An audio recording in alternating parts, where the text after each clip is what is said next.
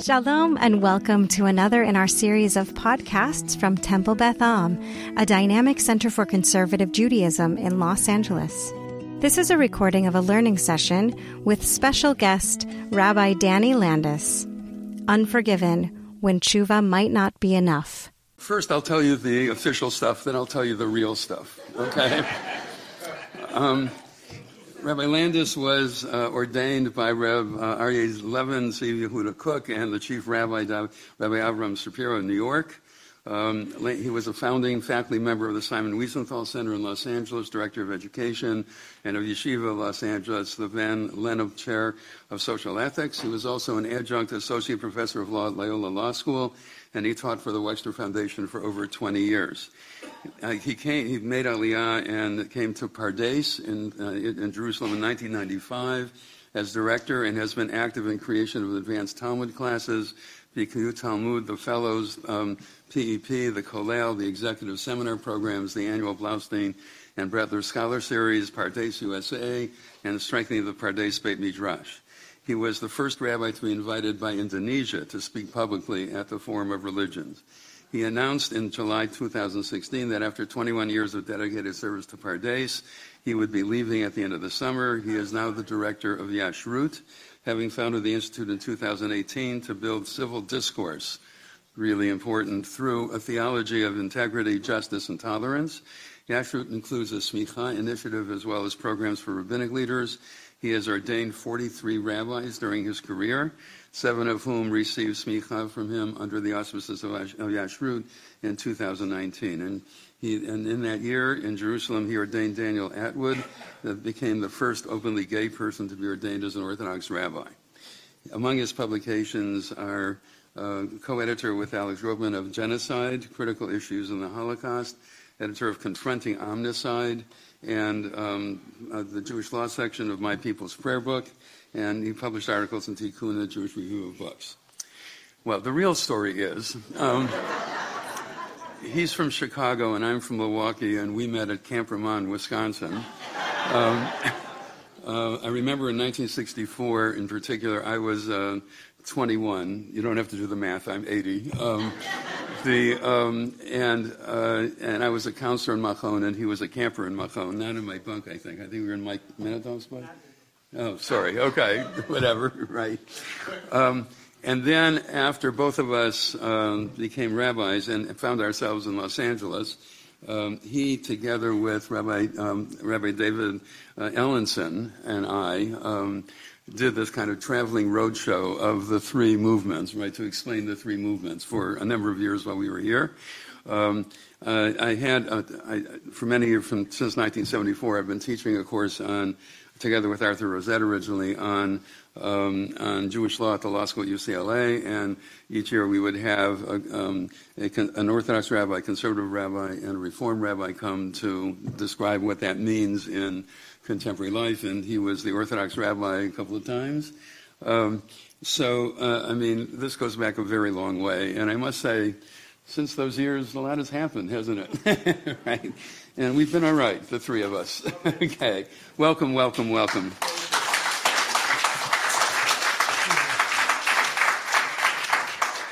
Okay, first the official story, and then I'll give you the real story. The official. Before you start. I'm sorry. No, I'm sorry. A mundane announcement. If someone is driving a beige car, you didn't leave your keys, and you're blocking someone in. So if we could just move your car, that would be awesome. That's all they told me. I don't know what else to say. Okay, go ahead. Thank you.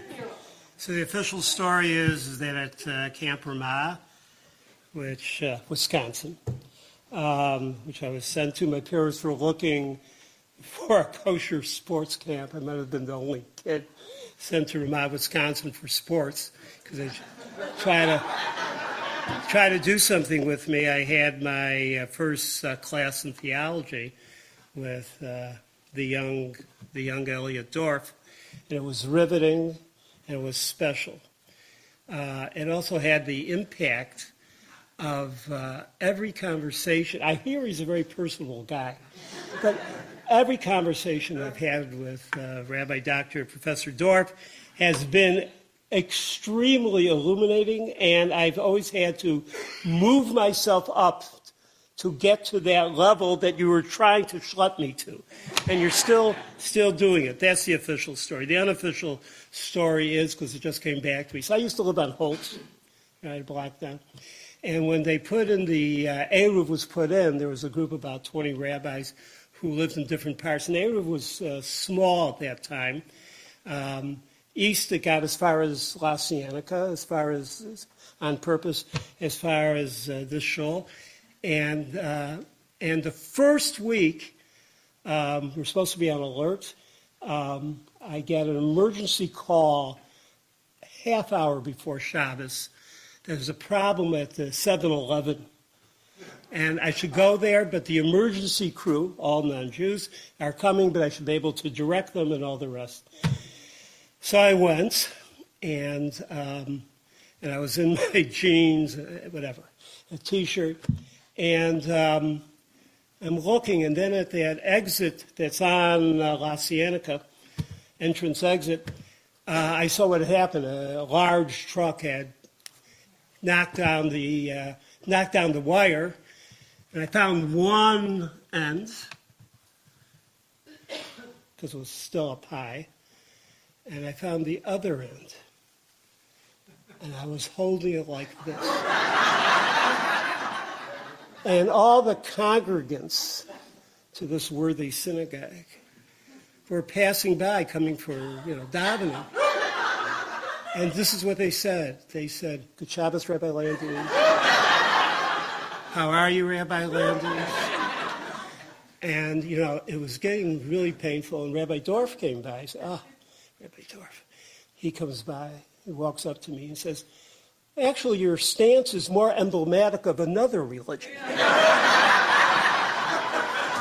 Thank you, Rabbi Dorf. I held that story for a lot of years. Anyway, situation in Israel is no laughing matter. I believe they were headed, or there are people in Israel heading us to what's now called very recently autocratic legalism. Though one gal, I read Hebrew translation. I thought she wrote it in Hebrew. I didn't realize she's a professor at Princeton. Really tough in Hebrew. But she writes about illegal, and she's really studying Orban in Hungary and Erdogan in Turkey. And with basically illegal autocracy doesn't come in with the tanks. They come in with an election. They don't say what their goal really is. They keep themselves pretty. No one talked about judicial reform. I'm just telling you. Maybe a hint, but nothing special about that. And they don't come with tanks. They come in with a democratic election. Hopefully, the last democratic election for them, in their minds. They come in with a coalition of people that each has their own one thing that they want very much. I'll just, the Haredim, and I come from that. The Haredim want many things. They want housing, other things, entitlements, yes, okay. But they want an absolute patur, exemption from the army. That's it. The religious Zionists, not all religious Zionists are settlers, but the settlers are the dominant thing. They want one thing. They want the land, and they want nobody else necessarily on the land. To think, they'll tell you that. Just talk. Just talk to people. The Likud wants power, money, patronage. There's a prime minister who wants to keep out of jail. All of this, keep one guy out of jail. And I reviewed this with my son Isaac, who teaches in my institution as well. But he says, you're forgetting from the other side. And all of us who are out there protesting, the secular Zionists, I'm not a secular Zionist, I'm a recovering religious Zionist. The secular the secular Zionists, what do they want? As one fellow, my son reports him, said, "Chashavnu sheyesh od 25 shanim." We thought we had another 25 years. There's an inner weakness in secular Zionism. Everybody has a child who's actually living in Oslo or living in London or living in Berkeley, or a daughter who's in LA doing fashion. No, there's a real problem, and they feel this is the last stance. The fact that I can march, just be allowed to march with secular Zionists and actually spoken at a couple of different things. What a busha, what a shame for them. 20 years ago, they never let me speak. What, have a religious guy, a follower of Rav Kook, guy wearing a kippah? But now they're pretty desperate, so they have to look for allies also. And that's how I see the situation. What to make of it further? Well, within it, we're going to learn Torah because your rabbi has announced that we're going to learn Torah. So I could go on with the Sunday morning politics forever, but actually I have 4 major talks. This is number 3 of the 4 talks I'm giving. They're all, because I have a couple of people showing up, but and they all use different Torah material. Because I'm in this, it's because it's a wide issue, and I'm looking in. I wish I could find easy psak, easy, halachic ruling, but I need, this is the language we speak, this is how we understand ourselves, and as it happens, some of the issues are talked about. So what I'm going to do with you today, what you have here, is the story of Achav, actually the story of Ahab, right, but not Melville. The story of, I did read it 2 years ago. Did read it, the whole book. 7 trips to America. I read the whole thing. Okay. So Achav, Ahab, the 7th king of Israel, the other person in the story, 3 people in the story. The other person is Elijah, Eliyahu, and I'm not going to talk too much about Eliyahu. Eliyahu's, just maybe one thing to show you about Eliyahu that we sing so sweetly about on Motzei Shabbos and Havdalah, Eliyahu, that, at every bris, Eliyahu is there, the Kisesha Eliyahu. Okay. Thank you for that. Thank you for that. So, but Eliyahu, very, very tough guy. A lot to be said about him, but I'm going to try not to talk about it. I'm going to talk about Achav. So, review briefly, even though I got a couple of pages with you. Right, look, soften you up with a couple of stories, right? Now we do a little work to try to get enough knowledge, background, right, about the stories. Remind yourself about that. Then I want to move into the Gemara just for a moment or two. And then, of course, the Rambam, because I do look for answers in the Rambam. That much I learned from Rabbi Dorf. Now,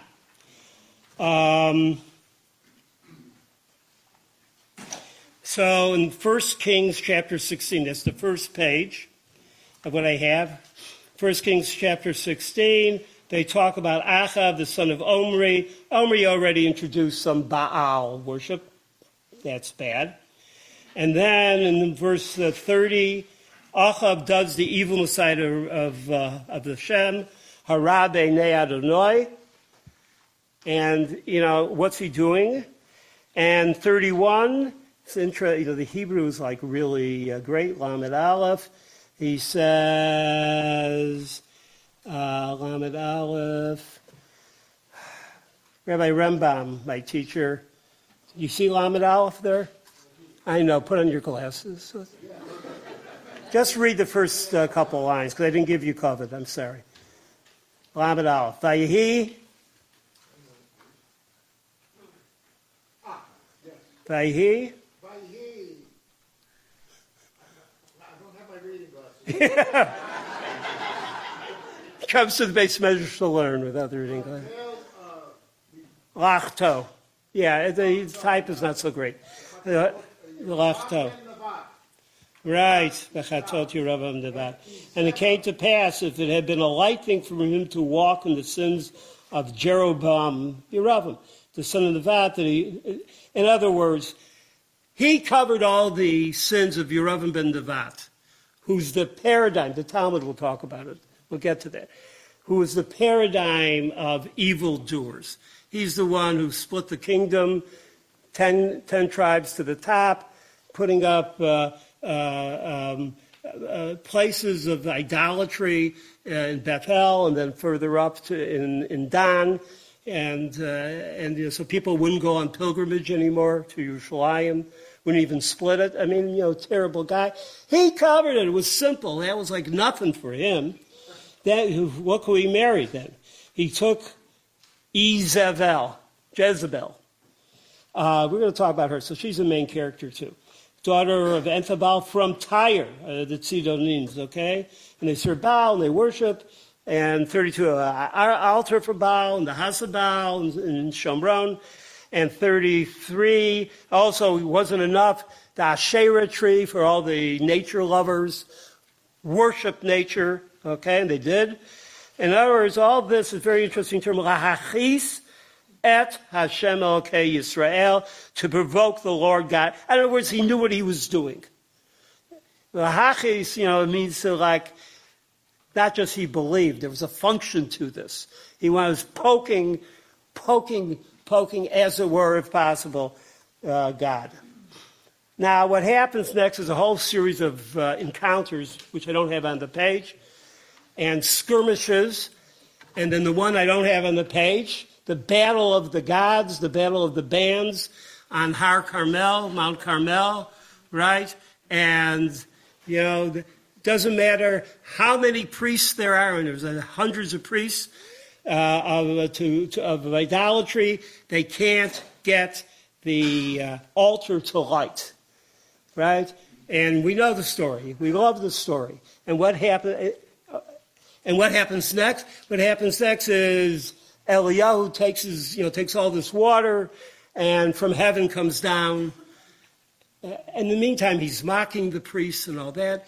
And then afterwards, he slaughters the priests of the idolatrous prophets. The idolatrous prophets. You could be a prophet, idolatrous prophet. You send away. You got you get a certificate. I had to send away.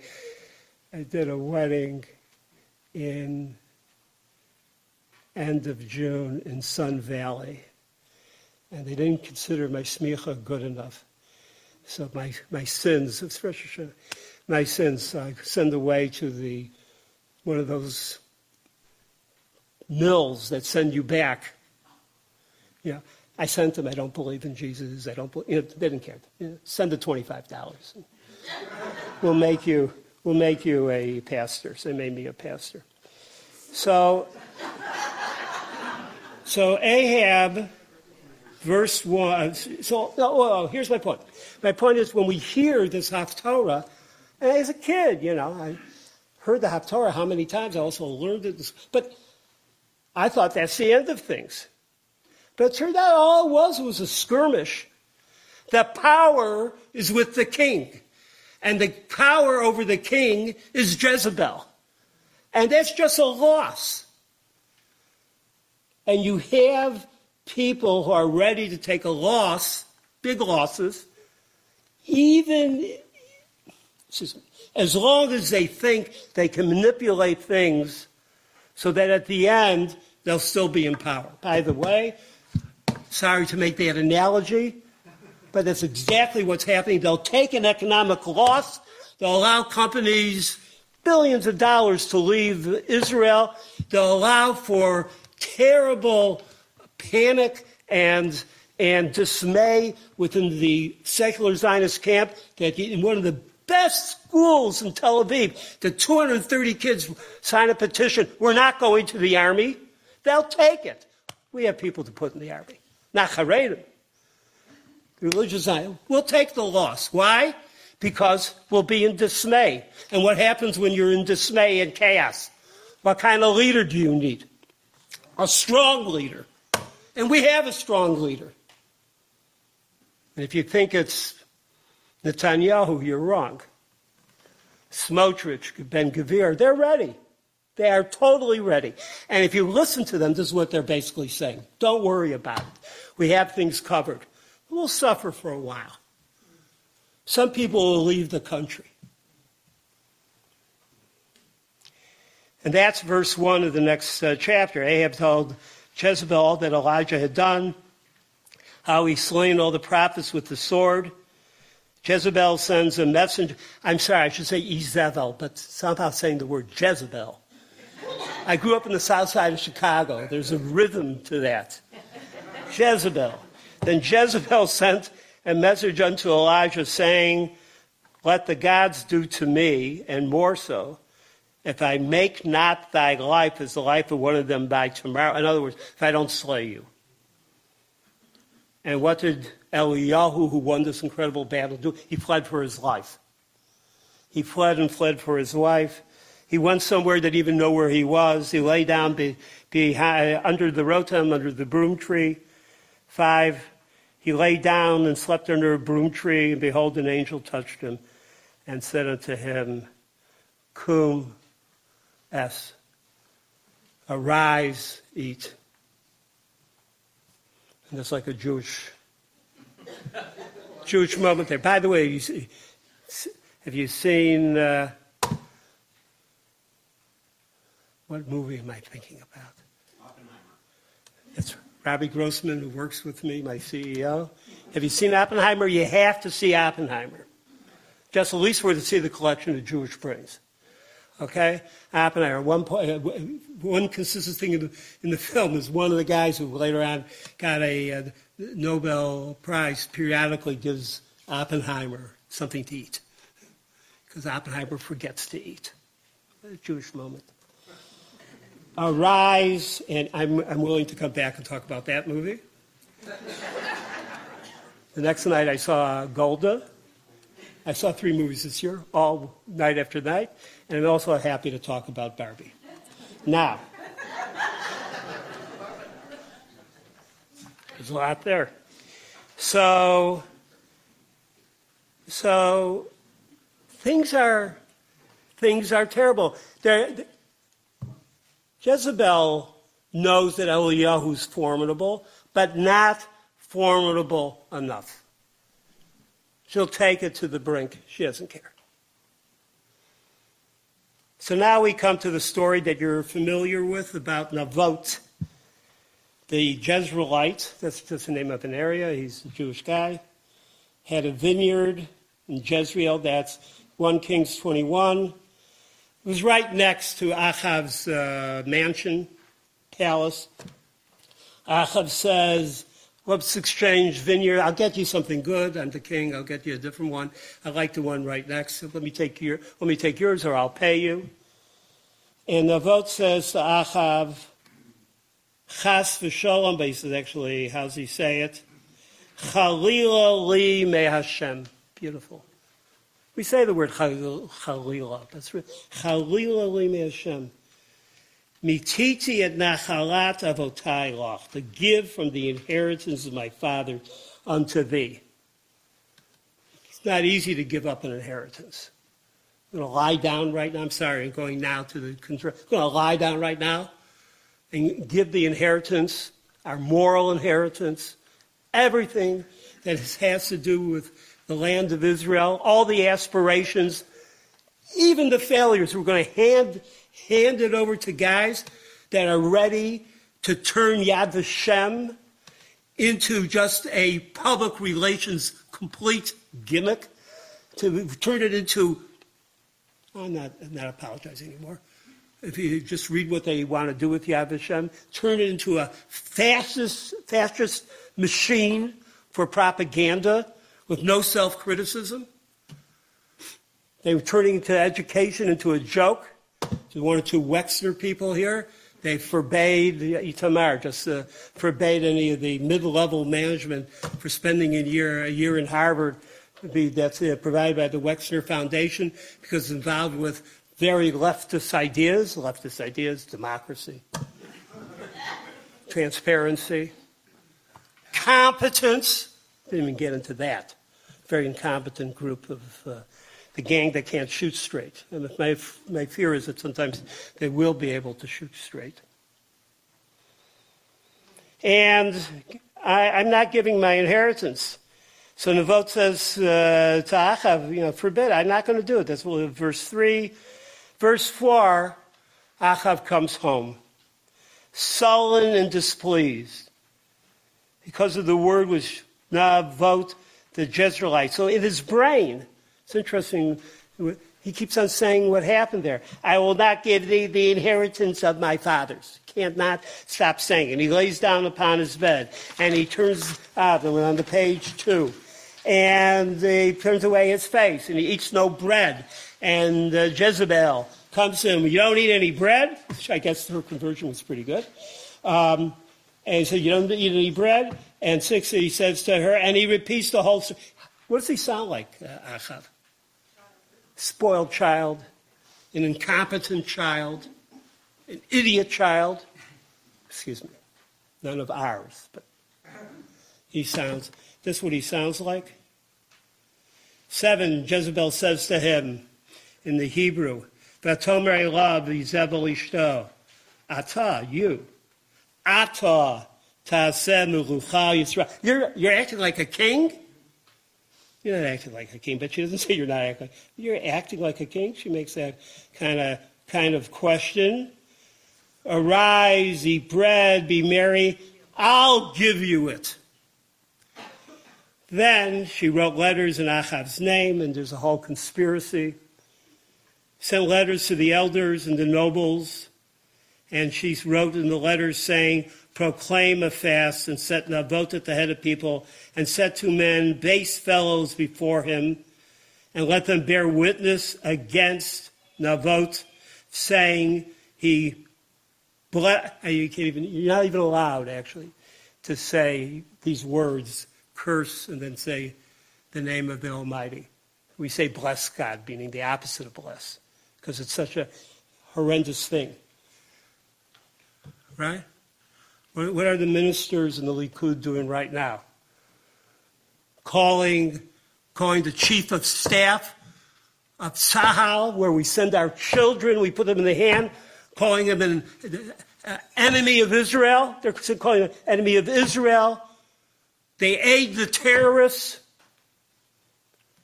You get rid of the Supreme Court. Going back to this sub-lecture I'm giving you on this, this autism, not autism, it sounds like autism. Autocracy, and the legal nature of autocracy. So what you do is you get the vote, and then you get rid of all the checks and balances. You get rid of the Supreme Court, get rid of the moral force of the option, and you curse out the army, carry him out and stone him that he die. And that's exactly what happens in 11 and 12 and 13. He blessed God. We'll take him out and we'll stone him. And that's what they did in 13. And in 14, they told Jezebel that it happened. And in 15, Jezebel sends a message to Achav, arise, take possession of the vineyard. Actually, not the best translation. Kum reish et kerem devot. Rise and reish, from the word Yerusha. Take as your inheritance. That's exactly what's happening now. It's our inheritance. Gemara has, which I'm not going to show you, but I'll just say, Gemara has a question there. What do you mean inheritance and all that? Well, he said there's a machoket, disagreement in Gemara, and one says that the king, a king who dispossesses, who if someone dies by royal decree, is executed by royal decree, let's say it better, executed by royal decree, actually by royal decree, the property goes to the king. Another rabbi said, no, actually it wasn't that. What it was is that Achav was actually the nephew of Navot, and therefore he had a hand in, and Achav may have also had the children of Navot, who was probably an elderly man at that point, executed as well. In any event, in either case, that's why the law is being used. It's not like there won't be law. There'll be law. It'll be law like this. And that's exactly what happens. So Achav does it. He goes down in 16. He possesses. The word comes to Elijah. You better go down and you better confront Achav. By the way, Eliyahu has a hell of a time. I mean, he's running all the time. He's got to do military work. He has to go up against hard people, and it's not some English-made movie that he's speaking the King's English, and he's wearing a simple but nicely tailored gown, and he speaks, these wonderful things. He's probably croaking this out. He's the Shmendrik. He's the Nudnik. He's coming alone. And the word of the speak to him saying, and here it becomes a very big phrase, Haratzachta v'gam yarashta. Never understood it fully as a kid. I don't know if I fully understand it now. Will you murder? What do they say here? Kill? No, it's murder. Ratzach is murder. Will you murder and indeed inherit? In other words, maybe it's a protest against that law or that custom or however the law has been used. Nothing more evil than that. Sometimes we can understand certain things happening, but this combination of murder and taking over property, it's going to go somewhere. What I'm talking about is going to go somewhere. And 21, I'll bring evil upon thee. I will sweep thee away. This is God speaking through Elijah. I'll make thy house like the house of Yerovim, the son of Nebat. In other words, that dynasty was ended, divine punishment. Now turn to page 3. The Lord says, the dog shall eat Izebel, and he, 24, him that dieth Achav in the city, the dog shall also eat, meaning from his family. 25, there's none like unto Achav. Achav, I got to hand it to you. Rak lo hayah k'Achav. There's no one like you. You're the worst we ever produced. You gave yourself over to the most evil. We never had anyone like you. Jewish irony, the irony. I have to say this. I had a gal who worked for a year coming from Northern California, worked for a year in a cannery to afford to study with me in Pardes. And she came and she wanted to convert to Judaism. She worked for the year in order to do that and to make the money. Family, really a family of farmers. I mean, far away as possible. She went to a certain university and she studied as a minor in the Jewish Studies Department, which consisted solely of modern Jewish literature. So I said, from Portnoy's Complaint, you want to become Jewish? I mean, like, it's not like she was studying something holy. And she said, no, it was something else. And I said to her, I thought, and I looking at her back, I said, it was the irony, wasn't it? You like the irony in Jewish writing? She said, that's it. I want to be ironic. Jews for, I bought her a T-shirt. I made it up. Jews for irony. In any event, this is very painful to me. That's why I go off and tell a story, right? I find this very painful. I'm hawking and I'm yelling because I find this very painful. I generally come to Israel, I come to America, and immediately, and it's chutzpah, I start talking like I know something, and I talk like something I remember my first trip, one of my first trips back to America, 28 years ago. I don't remember. It was something like this. I said on a radio show, well, when we entered Jenin, and my daughter wrote me, we entered Jenin? But where were you? Were you there? And entered Jenin? But I have to defend Israel. I'm part of that. I feel comfortable sharing that with you here, as my grandfather, a great Orthodox Rav, great Talmid Chacham, would say to me in my earlier, more radical days. I think I'm still a radical. I just changed the directions. He says, remember one thing about the conservative movement. They've never been tainted by anti-Zionism. Only movement, not tainted by anti-Zionism. So I'm talking this way. I'm sharing pain with you. That's what it really comes down to.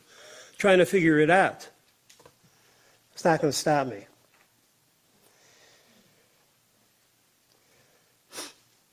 But something happens. So we're on page 3, verse 27. So Achav hears all these words. He tears kriya. He puts on sackcloth. He's got the ashes. He's in tzom. He's in fasting. And he goes softly on his way. And the word of the Lord comes to Elijah and says, see how Ahab humbleth. Actually, it says nichna, or subjugates himself to God. So that's actually a stronger form. And he realized who's the real king. Before me, do you see that, Eliyahu? Because he subjugates himself before me, I will not bring the evil in his days, but in his son's days will I bring the evil upon his house. I didn't catch that. I've always had a problem with that. I'm going to try to answer. What does that mean? Finish up from the book of Kings. Very strange piece. So there comes forth a spirit, stands before Hashem. We don't have a lot of that in Tanakh, at least the Tanakh I've been reading. Okay? And the Lord says unto him, and he says, I will go forth and will be a lying spirit in the mouth of all his prophets. So there's a spirit, a ruach, standing before Kodesh Baruch Hu, amongst all the other spirits. If you're confused, please be confused, because we don't really have depictions like this. And I will be a spirit, and I will be a lying spirit. Eitzei v'hayiti ruach sheker, befi called niva'av, in the mouth of all his prophets. In other words, I will infiltrate all his prophets that he listens to, and I will make them deviate from what they should say. And God says, entice him, and you shall prevail. So the Lord puts a lying spirit in the mouth of all those prophets, and the Lord had spoken evil concerning this. So basically what the lying spirit does, it says to Achav, you know what? This is a good time to go against Aram. We'll go into battle. You go with Yehoshaphat, who's the king of Judea. He happens to be a righteous man, generally speaking. He's a righteous man. We'll go out together. Yerovam says to himself, yeah, but I better go in disguise because, I still remember the earlier prophecy. And I don't know what's going to be now. And so a whole thing there on page 3 and the second half. And basically he goes out in disguise. Yehoshaphat is shown as a great warrior. And verse 34, and a certain man, it says Ish, that's a man in the enemies, Aram. And a certain man drew his bow at a venture and smote the king of Israel between the lower armor and the breastplate. Okay? Wherefore he said to the driver of the chariot, turn my hand and carry me out, for I am sore wounded. The battle increased, and the king was propped up in his chariot against the Arameans and died middle of the day, at the evening time, and his blood ran out, and the dogs, if you go on with it, the next couple of lines, dogs licked his blood, as we said before. So what's this about? What I'd like you to do on page 5, skip 4 right now. We're going to come back. We'll come back to the Rambam. And on page 5 from the Gemara of the Sanhedrin. We're not going to do the whole page. We'll do a piece of it. So the Gemara Sanhedrin tries to explain some pieces of the Malachim text, of the king's text. Tries to explain some parts of it that we might have. So like it says, it was a light thing for him to walk in the sins of Jeroboam, of Nevat. Rabbi Yochanan said, what does it mean? Light. The light transgressions, minor transgressions, which Ahab committed were equal to the gravest committed by Jeroboam. Meaning, Yeroboam did terrible sins, but those were light sins for what Achav did.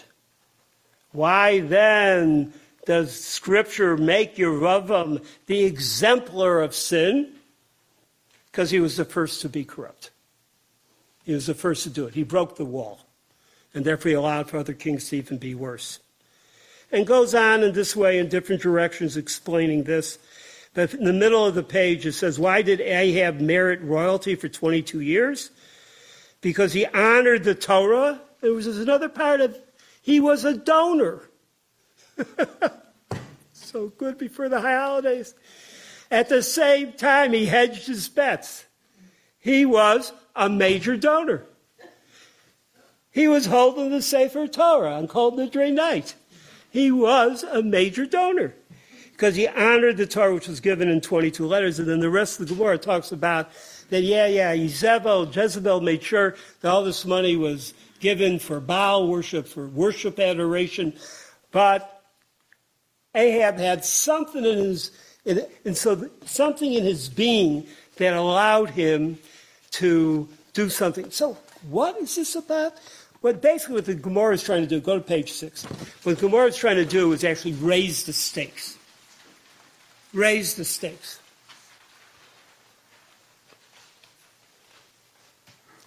In fact, this is where it says, the second line. But there was none like unto Ahab, which did sell himself to work with wickedness in the sight of the Lord, whom Jezebel's wife stirred up. We saw that in the verses. Whereupon it was taught, now we're back in the Gemara, every day she used to weigh out gold shekels for idols. Yet thou sayest he was equally balanced. There's the whole thing. He did bad things and he did some good things. But Ahab was generous with his money, and because he used to benefit scholars with his wealth, half of his sins were forgiven. And so we're right in the middle. There came forth, you understand, so what do we do? The Gemara does this. It wants, as I said, raise the stakes of the drama. So he's doing some good things. Can he pay out? Well, maybe half of his sins. Maybe. But what happens? So these next lines are important. There came forth the Spirit, quoting, before the Lord and said, I will persuade him. And the Lord said, wherewith? And he said, I will go forth and be a lying spirit in the mouth of the prophets. We saw that. And God says, you shall persuade him and prevail, you'll be successful. Go forth and do so.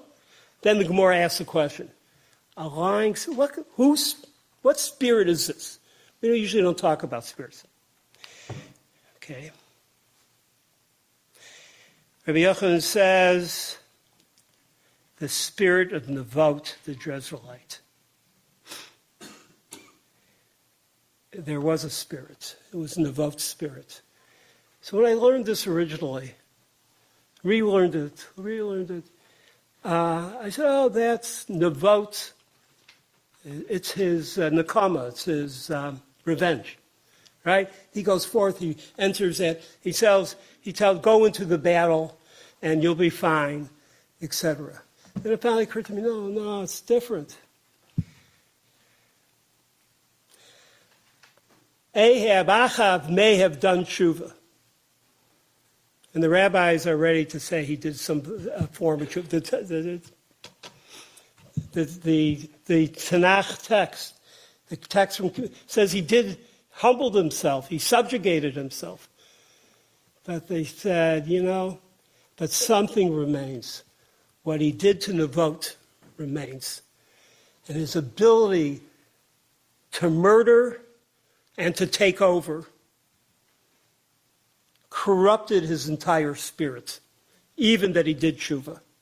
It corrupts him. It makes him feel invincible. All things are possible. We'll put the right people on the court. We'll find the base fellows to lie. We'll cast all groups of people as leftists and as enemies. We'll do that because we're able to do that. So I'll go into battle. I'll be okay. It was a spirit of Nevot. It's not revenge of a mystical Nevot spirit. It's a Nevot spirit that he inculcated in himself, not of Nevot, the spirit of what he did to Nevot. And this is what happens. And it becomes even worse for another generation. So how does the Rambam see it? We now got all the stuff, and we can now go to the Rambam. The Rambam's on page 4. And the Rambam on page 4, I think, Mishnah Torah, from the book of Nezikin, damages, the section that deals with murder and saving life. And middle of 9, I should take it, second line. If a defendant is liable for execution, be executed. If not liable for execution, he should be released. Although there are other sins that are more serious, in other words, basically saying no rachmanut, no mercy, there are other sins that are more serious than murder. They do not present as serious a danger to society as murder does. Now, what's murder? Here, what's the term? Danger to society and all the rest. Even though there are sins that are worse even than murder. Remember Rambam, the philosopher, Rambam is looking at what signifies an act. He'll explain himself in a moment. You'll agree or disagree. But catch what he's saying. Ein bohem hashchatat yishuvo shalom k'shefichut damim. Here it says danger to society. Not good. There is nothing that destroys civilization than murder. And that's why there should be no mercy for the murderer. You can argue, disagree with that, but that's his assessment. And now he explains. Even idol worship, and you will say adultery, incest is not the right translation here. Adultery or the violation of the Sabbath are not considered as severe as murder, even those ones. For these sins involve man's relationship with God. Incest is not, it has to be adultery. Involve man's relationship with God, while murder also involves man's relationship with fellow man. Many things you can do to your fellow human being, but once you murder, that's it. Whoever commits this sin is an utterly wicked person. But what I want to look at, which I've always missed in the Rambam, but I started to see it last night, is this principle of Yishuv Shalom, civilizing society. It's an underlying motif in rabbinic value system. Who contributes to the civilizing, the settling, Yishuv could mean settling, but in a good way, settling of society, civilizing of society. It means because of that principle, a parent needs to teach a child. In the Gemara it says a man needs to teach a son, but even hardline poskim have agreed today. It means also parents to both children needs to teach them a profession, teach them a way, because if you don't teach them a profession, you saw that in Pirkei Avot, you don't teach them a profession, then you're teaching them how to rob, because they'll have nothing to, you're teaching them how to cheat. And this in the Gemara here is saying, and this is because it's a violation of Yishuv Olam. You have to have society be stable. And in the case here, they're talking about murder. But the underlying principle, why murder is so bad, it's the most destabilizing thing possible. that's in the positive sense about Yishuv Olam, that you're supposed to teach a child a profession. So thank you for paying all that tuition. And you should continue. They should finish. And they should bring you nachas. But on that same principle, a gambler is forbidden to be a witness. Not forbidden, it's disqualified for being a witness. And Gemara has two reasons. One reason, it's a machloket, disagreement. One reason is that gambling is based on, it's kind of a stealing, because you're really trying to chop somebody else's money. We can talk about that. But the other opinion, which is the first opinion is the opinion of the Shulchan Aruch. The second opinion, that of the Ramah, the Ashkenazic codifier, is that a person who's not involved b'yeshuvo she'olam, with civilizing society, how can you trust that person? How can that person be a witness? Where am I at? Where are we at? Just do a little bit more in the Maimonides and we'll get it. There was none like Ahab. You see that printed there? Gave him over himself to wickedness. And yet when his merits and sins were weighed in the presence of the Lord of Spirits, no sin that warranted it was not counterbalanced by a positive quality except the blood. So I'm saying this now in two ways. Go to Yeshuv Olam. We're in a situation that we all talk about tikkun ha'olam. You got to move it higher. How about just existing and not ending up in chaos, not ending up people on the street, not ending up distrust for every institution that we have? That ends Yishuv Shalom. We'll have a strong leader who will take care of it. That's Putin. We don't need that. We can't have that. We can't exist. And the words I don't want to say, and I'll just say it. And the problem of bloodshed is also a problem, where all this is leading. It's a tremendous problem. Who's going to go quietly to this kind of a life? People are not going to go quietly. Not going to be simple. I have 3 T-shirts I took home from the last demonstration. One said, it was beautiful, at a table given out by people of my age and older. Nishmar et Beitenu and Mishutaf. Let us guard our shared house. Very beautiful. Anybody 73 and older wore that.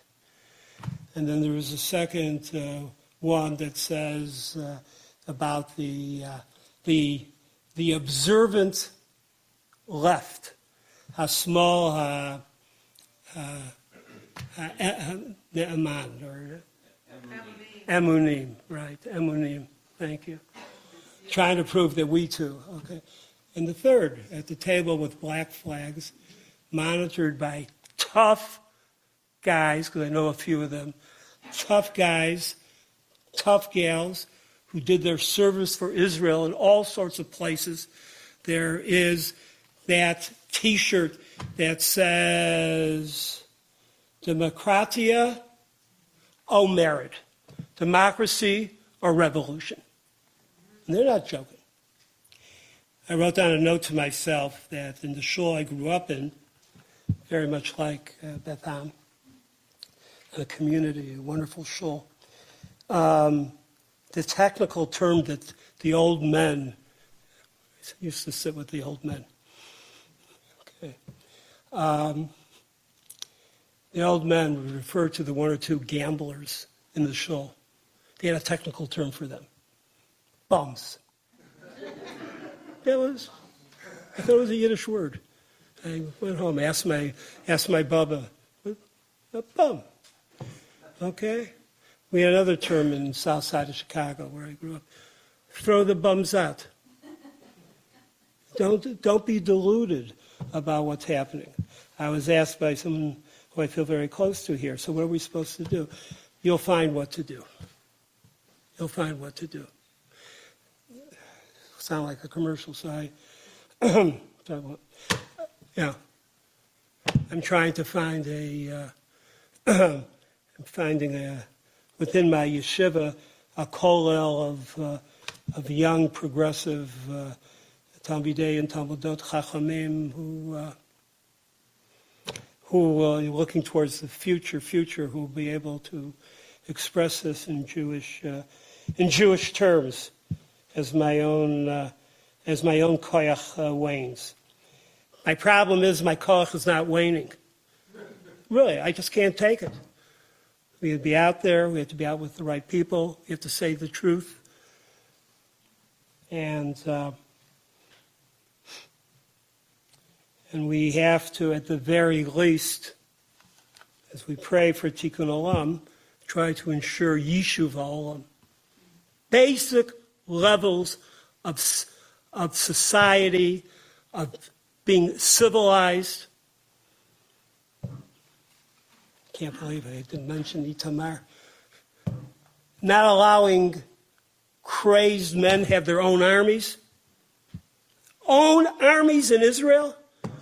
We got rid of that in 46. You can't have your own army.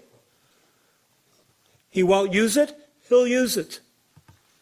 He's promised to use it, and he's an honorable man. I'm giving him the last word. My last word is, those people can't have the last word. Thank you. Thank you for having me.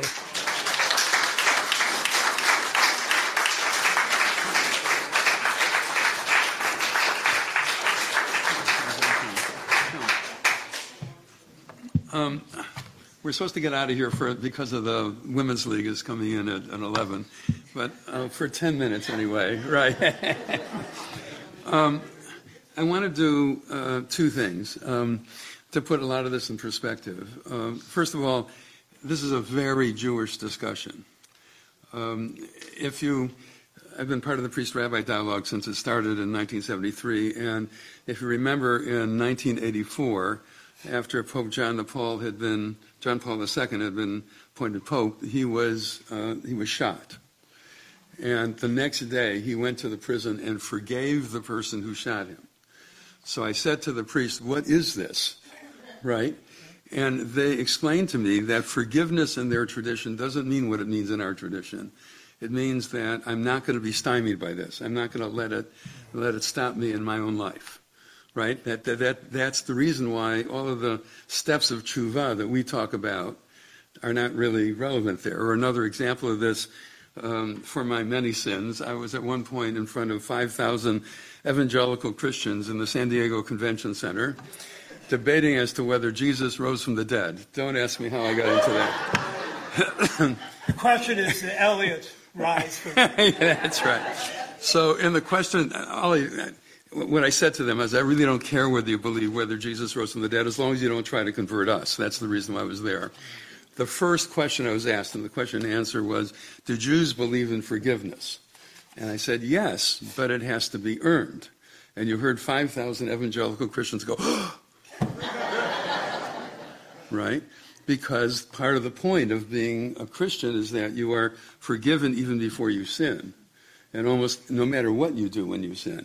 And our tradition is really what I sometimes call a put-up or shut-up religion, right? It's a religion that requires not just talking the talk, but walking the walk, and taking responsibility. Sometimes the way I put it is, Judaism spells responsibility with a capital R, right?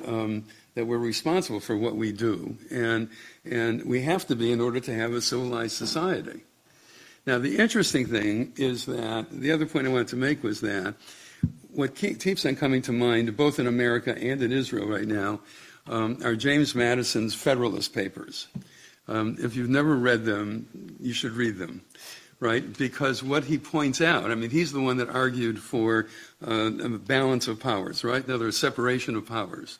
And you have at least three separate powers in the legislature, the executive, and the judiciary, which the Brits did not have, and unfortunately that's what led to Israel's form of government, right? Because the executive comes out of the legislative in that form of government. So the only it's unicameral, so it's even worse. Yes, that's right. And unicameral, which is even worse. In the United States, we have 50 different states, each with these kinds of checks on their power, and then the federal government. That said, we just went through a presidency that really challenged all of that, and it's still being challenged in the courts right now. And God willing, we'll be able to maintain democracy here as well as in Israel, right? But Israel, I think, because of the structure of government there, has a harder time doing it. And God, and thank you for leading that effort, Danny. Really, I mean, it's because I really think, yes. Because I really think that the existence of the State of Israel is more at risk now for internal issues than it ever was because of external threats. And it's and unless this kind of thing can be resolved internally quickly, I really fear for the future of the State of Israel. And so the kind of thing that you're doing is literally, God willing, life-saving for the State of Israel, really. Kol hakavod. You have been listening to another in our series of podcasts from Temple Beth Am, a dynamic center for conservative Judaism in Los Angeles. If you enjoy these podcasts, we invite you to write a review on the Apple Podcast site or wherever you get your podcasts. For more information about Temple Beth Am Los Angeles, go to tbala.org.